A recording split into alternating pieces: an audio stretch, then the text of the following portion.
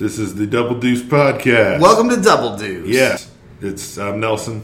And I'm Will. And it's 22 minutes of podcast. We talk about shit. Yeah. Double Deuce. Yep. Whenever you're in Lawrence, Kansas, grab a drink at Frank's North Star Tavern, official bar of the Double Deuce Podcast. Double Deuce. Welcome to Double Deuce. It's episode 32. Oh my god, yeah, it's now in its early middle age. Yeah. It's still pursuing its career above everything else, but Yeah. thinking about maybe a few life changes.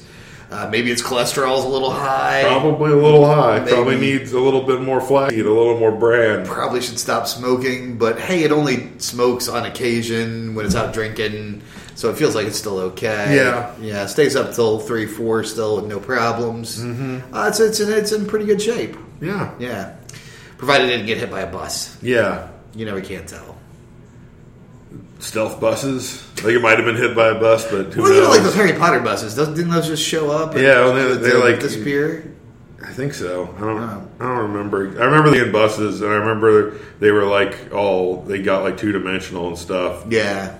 Something important that happened on a bus. It just seemed like for all the mechanics of what that bus could do, just make it a flying bus, and you wouldn't have to do all that other shit. I thought it did fly. Did it not? Did fly? not? I don't then know. why? If it flew, why did it have to go through all the rigmarole of dodging traffic? Why didn't it just fly? It's true. It's true. I mean, if you could hover above London, you certainly wouldn't hang out in London. That's just that's logistics. I mean, just avoid traffic at all costs. If you got magic in general, like why are you even walking around if you got magic? Do you think the wizard bus drivers are as racist as like the regular bus drivers in London? Like, are they just like fucking muggles coming Probably. over? I mean, especially when you look at the small amount of minorities represented at Hogwarts in general, I'm guessing that. Also, do you think that Brexit is going to make Hogwarts' position difficult in the next Wizard games? Probably. I mean, is there like an EU of wizardry? And, Yeah. I wonder where we're all standing on that whole issue. I'm not sure. I feel like JK, like we should call JK Rowling and ask, but we don't know her, and she wouldn't care. This is where it'd be nice to have clout. Mm-hmm. Sometimes it'd be nice to have clout. Even just a little. I feel like that's a superpower. Like, even if it wasn't enough clout to get them to answer, but it was like enough clout to like send them an email. What about, and it would like get to the place it needs to get where they would maybe see it. And it'd be like, oh, this is dumb, and delete it right away, but still they saw it. Right, exactly. That kind of that'd be nice. Yeah. Like your superhero is the networker, and he just like knows somebody who knows somebody, like always for any situation, and he can hook you up, and you may not get like response. a super publicist who knows all the other publicists. Exactly, but he's like 2 degrees of separation instead of 7. He's always like, oh yeah, I can pass that on. No, I'll see if he'll give you a call. I'll leave a message on his phone. So that'd be a nice superhero power. Yeah. Nice low key one. Yeah, it's like you don't really get involved in a lot of the battles, but you can certainly multitask other people to work on them for you. Yeah. It'd be like good for like cleaning up after battles. Yeah. You get a lot of like celebrity volunteers You never to come see rebuild shit. The cleanup crews of those big battles, like the Civil War, the Avengers Civil War. It's like they had this huge battle by an airport, but like then there's the guys who have to clean that shit up. It's true. They did do a little the second Thor movie because they had that Agents of S.H.I.E.L.D. show, and like during that they like fucked up a chunk of London. And like the S.H.I.E.L.D. agents are just down there like fixing it, and what's his name? Just like wish there was like a Norse god of sweeping up after themselves kind of thing. Nice. Yeah, there was a lot of guilt in Civil War, like that whole section where they're like, "This is what you do. This is the havoc that you wreak." It's just like it's like having a giant built-in Catholic or Jewish mother, just breathing down your movie's neck. It's a plot bomb, that thing, and it just and it is that kind of like you're not answerable to anyone because in the beginning there's like S.H.I.E.L.D. and this. Well, I can't remember what it was called, like some kind of World Security Council thing. But now they're just on their own, and I can understand. Then governments would be like, "Hey, that's not cool." Yeah. I feel like it was kind of a big part of what. But at the same token, which is also why Captain America's like, "Yeah, but." If Luke's Aunt Beru had made it out alive and just kind of gone with them the whole trip and was just like, I don't know if you should be learning the Force. Your father, and maybe somebody told the fucking truth in that series. It's true about things. Then there might have been a lot different. I'm just saying, guilt's a powerful motivator, and I think that's why they have a lot of like angst about his father, considering they met him like once for 2 days. He like crashed at their place for a couple days that one time, and he took off again, and then like a while later, they're like, "Here's a baby. Well, peace out." Yeah, well, I feel like real nervous about him being like his father. Intergalactic baby leaving in the 70s was much different than it is now. It's like, I don't even know that they knew that like he was Darth Vader or anything. I just got the impression that he was like, "Yeah, he's dead. Can you watch this baby and don't tell anybody?" Yeah, it's probably close to what happened. But anyway, something to think about. Yeah. Guilt is a powerful motivator. It is. So if you're feeling guilty right now, I want you to take a deep breath. And I want you to just reach out with your mind finger and touch those guilty places and take away their power. And maybe try to do something good in the world, like the diaper drive thing that was happening today. So check this out. I actually did some good in the world for once. The local Willow Domestic Violence Center with shelter, a women's shelter for victims of domestic violence, had put up a thing yesterday that they had 13 kids, infants, of the diaper age that were staying in the shelter, which is more than they normally had, and they'd just been stripped clean of their diapers. So I'm like, that's not good, and I could probably help with that. So I will go pick up. My initial thought was like that I would put out a call for donations, and people would be like, "Yes, I will distribute some diapers. Come by my house and pick them up." And then I would go around with like a lumberjack shirt and and pick up a bunch of diapers from all around. A really town. large bed sheet that you're like putting them all in and then hoisting them over your shoulder. Exactly. And there would be hard manual labor, and then at the end of the day, I would have absolved a lot of my guilt through helping others by this manual donation. Quick side note to giant like bed sheet sack thing. I actually saw a legitimate bindle at a gas station the other day. Someone had gone in to get cigarettes who was just passing through, and because I noticed there was a straight up stick with a little sack tied to the Shut your end, mouth. leaned up next to the door that they left outside. And when they went in to get cigarettes, and came back, picked up their bindles, lit a cigarette, and moseyed on. Anyway, continue with the diaper thing. No. But let's put a pin in that. Okay, yeah, we'll come back to that. That was the thing. I didn't want to forget to tell you about the real life bindle I saw. I want to know how that person was dressed, if they hopped the train as soon as you were done. But anyway, go ahead. Back. But so instead of it being hard manual labor, which I thought like only one person was like, "Hey, can you come pick them up?" And even she offered to drop them off, and I was like, "No, I'll come pick it up," because I was still trying to live that dream of help. But everybody else came and dropped them off here at the Eagles Lodge, and we had a really big showing of there was a donations. Table was piled up with diapers. Yeah, it was great, and it was there is an Amazon wish list for them, which you were promoting on yes, the Facebook. And we put the link on there, and they can still use diapers. So if you're listening to this and you want to be a cool person, you can go and donate. They're looking for size 4, 5, and 6 diapers, as well as pull-ups of any size. The link we'll throw on there leads straight to their Amazon wish list, so you should be able to order it, and they'll hand deliver it to them at the office. But yeah, no, it was good. It was good.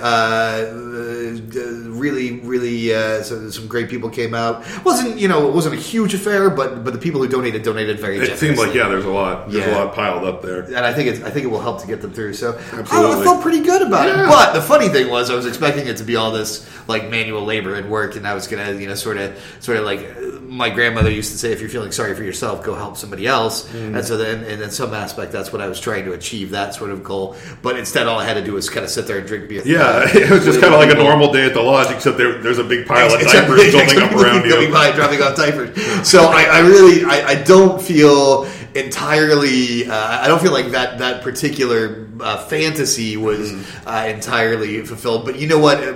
on the other hand, it doesn't matter because the important Good's still good. is that the diapers got delivered. Exactly. And really, my own ego. Just because you didn't have to do manual labor involved in it. Exactly. So if you need me to come mow a lawn or two while I'm still feeling guilty, like this week is the time, just message the Facebook page and we'll see what we can do. Or if you want me to just come drink with you and see if we can get people to drop off diapers, I'm doing that too now. Apparently it's a thing you can do. Apparently. But I would like to say a very hearty thank you to all the people who came out and donated, who's unfortunately we didn't get their names, I realize. Kind of shitty. I know a few of them, but I don't want to name some names and not others. So I'll just leave it at a really appreciate everybody who came out and donated and everybody who donates to the wish list. So I think it will make a big difference in the lives of some people who are at a very vulnerable point in their lives. And that's probably the most honest that I will ever get on this podcast. I think it's a really important cause. I'm really glad we did it. Mm-hmm. And so go Lawrence Giving. I love that this community is so giving. It's a beautiful thing. There's definitely, because it was a real quick turn. It was like yesterday that you were posting. Yeah, I just found out about yesterday, but I got the sense that it was really urgent. And talking to Megan, who runs the shelter, it really was a situation where they just were like, "Oh no, we are out." Yeah. So I'm glad that we were not good. It was great to see it all move fast. Yeah. That's that was my. Helping out folks charity corner moment. But I feel like it's a good thing. The internet, there's a lot of power in the internet. It's a useful tool. We are able to connect in ways and mobilize in ways that would not have been possible. That would have taken weeks. Probably. Yeah, at least days. Or at least a hell of a lot of phone calls. Yeah, at least a hell of a lot of phone calls. But that's why you need network band to be like, I can get you 18 people. Mm-hmm. But yeah, no, and I thought I'd maybe invented something called Flash Philanthropy, because that's how I was kind of... It's like a flash mob, but for philanthropy. But apparently the Knight Foundation has already coined the phrase Flash Philanthropy in relation to people who put together, like, everybody agrees to donate $500, and then a cause is chosen, and they just throw the one-time off donation of $500 per person towards a cause. I know, that's for people who make $500 or have $500 laying around and throw at charity causes. This was from people who really were giving, probably, who were on budgets, giving what they could, So we're not quite at that level yet with Flash Philanthropy, but I enjoyed it. I think it'd be fun to do something like it again. Yeah. But more importantly, we need to talk, maybe not more importantly, but equally as importantly, laterally, bilaterally, no, less important. It's actually less important. It is, I think, roundly less important. A lot less importantly, in fact, selfishly less importantly, as it's more sort of a solipsistic, desire-based thing. Let's talk about Pringles. Yeah. Well, we've both together and separately had really positive experiences with Pringles lately. Yeah, Pringles. Pringles has always been a lot of flavors, but Pringles has been up in their game lately. Yeah, I'm not getting paid by Pringles. This is just my opinion. First of all, neither of us are getting paid by Pringles. No, but we could be Pringles. So let's talk through how this all went down, because we were getting ready to game 2 weeks ago, and I stopped by the Chronico and I was looking for a snack and I couldn't find anything that looked remotely good except these honey mustard Pringles. I'm like, well, I like Pringles and I like honey mustard. I will give this a chance. Serendipity. So bought them, and also didn't know that Pringles was making like 18 new flavors. Yeah. They suddenly started this and didn't tell anybody. Oh, yeah.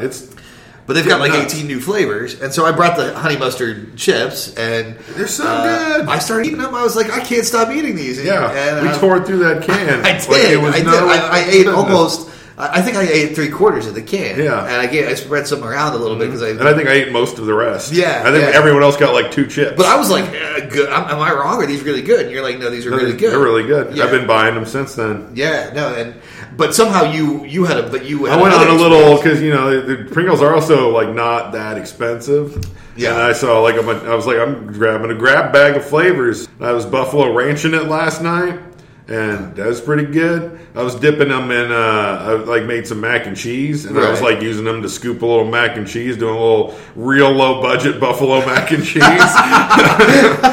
That took no time, and wasn't maybe as good as it could have been. What's the recipe for buffalo? A little Kraft mac and cheese and buffalo ranch. Would you recommend using the packaged 49-cent or $1 box that you make the milk? I would recommend that, but I just easy macked it because that's what I had in it time, and it's and then it was like using the mac and cheese was like a dip for my buffalo ranch Pringles. Convenience store prices, you can do this for like $3 for the Pringles and $2 for the mac and cheese. I think not even that. It's like, what is it? Like $1 for the mac and cheese and like a couple bucks for the Pringles, something like that. I don't know.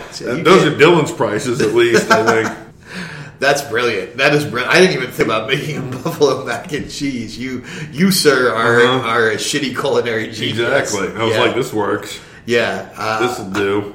But you put up a thing. This is because the actual. I want to talk a little bit about the packaging. Has the Pringle on it. You get a couple of the chips. It's like it's like a metal wash tub full of Buffalo Ranch with a chip just kind of stuck in it, causing an explosion of Buffalo Ranch. And then there's also like a little just bottle of hot sauce jammed in there, and then there's some cowboy boots next to it, and then just a hat tipped, kind of like as if it had been on top of the chip and fell off from the force of the ranch explosion. Right.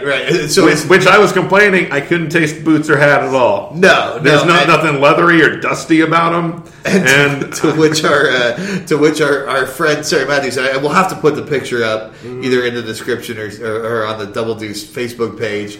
We'll have to put the picture up because you have to see it to appreciate the joke. But our friend Sarah was like, that looks to me like he's a Buffalo Ranch cowboy taking a creamy shit in a wash bin, and which it does. And once you see that, it's hard not to. I'm thinking, and I think that like a creamy shit is goes back to maybe the conversation with Kitty That's the opposite of scrapey poop. It's the opposite of a scrapey poop, but it's equally as visceral and graphic and vile. Yeah. And it actually made me laugh out loud, so that's why I'm mentioning it. Ranchy poops there. Which I wonder, there's a guy I used to know, and we would go to this trivia night, and I would routinely give him $1 to take a shot of ranch. And one time I bought him a beer to drink an entire soup tureen of ranch. And I just wonder what happened to him for the rest of his days. Oh. We stopped doing that, though, because he started having kids. I'm like, I can't keep making you drink ranch. You're a family man.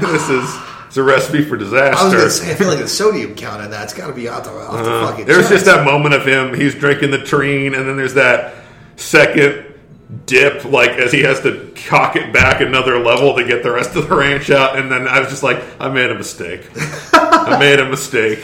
Causing this. I guess good for and fuck you. And I was pretty much like, you can have whatever beer you want. You can go fancy with this.